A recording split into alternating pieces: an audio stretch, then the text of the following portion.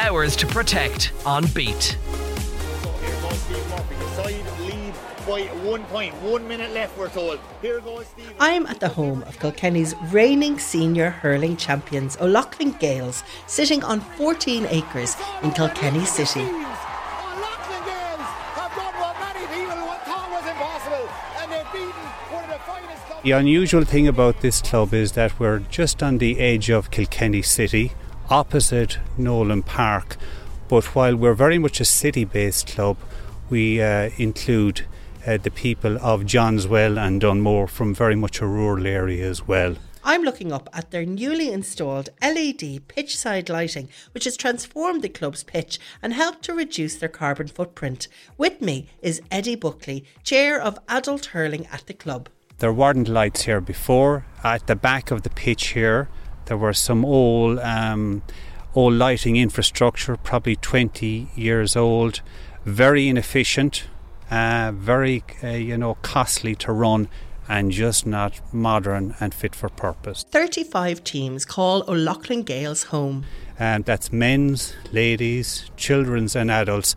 And the clubhouse as well, it has a large gymnasium, and we cater for, say, handball, Irish dancing, choir, basketball, volleyball. So we're a real community facility. And about 2 years ago, the club made the decision to reduce the carbon footprint. We're hyper conscious about the impact of climate change at the moment.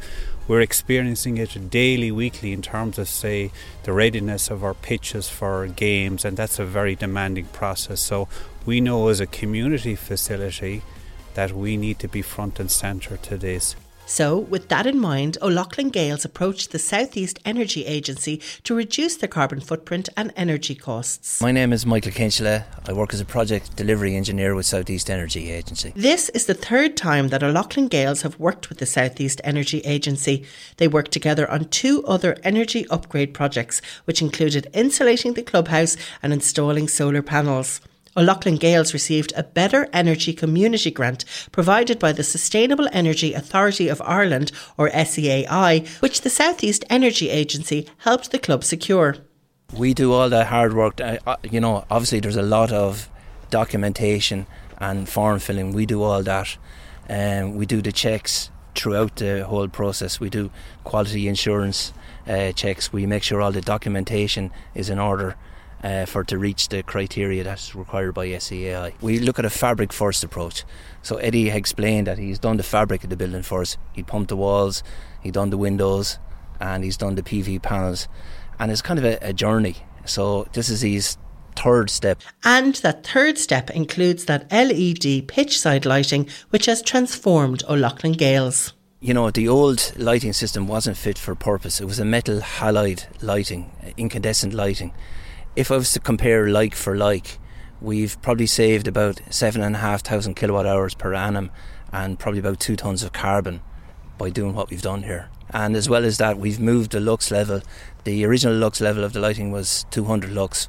We've gone to 360 lux, which enables a Class 1 GAA status. So full matches can be played here at night time. What we really needed to do was have a facility where we could extend the season. And very much the way the adult games are gone as well is more and more they progress well in beyond September into October. And if you're really successful at a county and national level, you can go right through to January as well. So we needed this facility, but we wanted to do it in a way that was energy efficient and I suppose respected the type of challenges that we're experiencing at the moment, be it from a climate perspective or be it just from, say, energy conservation. Young players, young fans, everybody out in the pitch here. Climate action is something we're thinking about. I'll give you an example this year.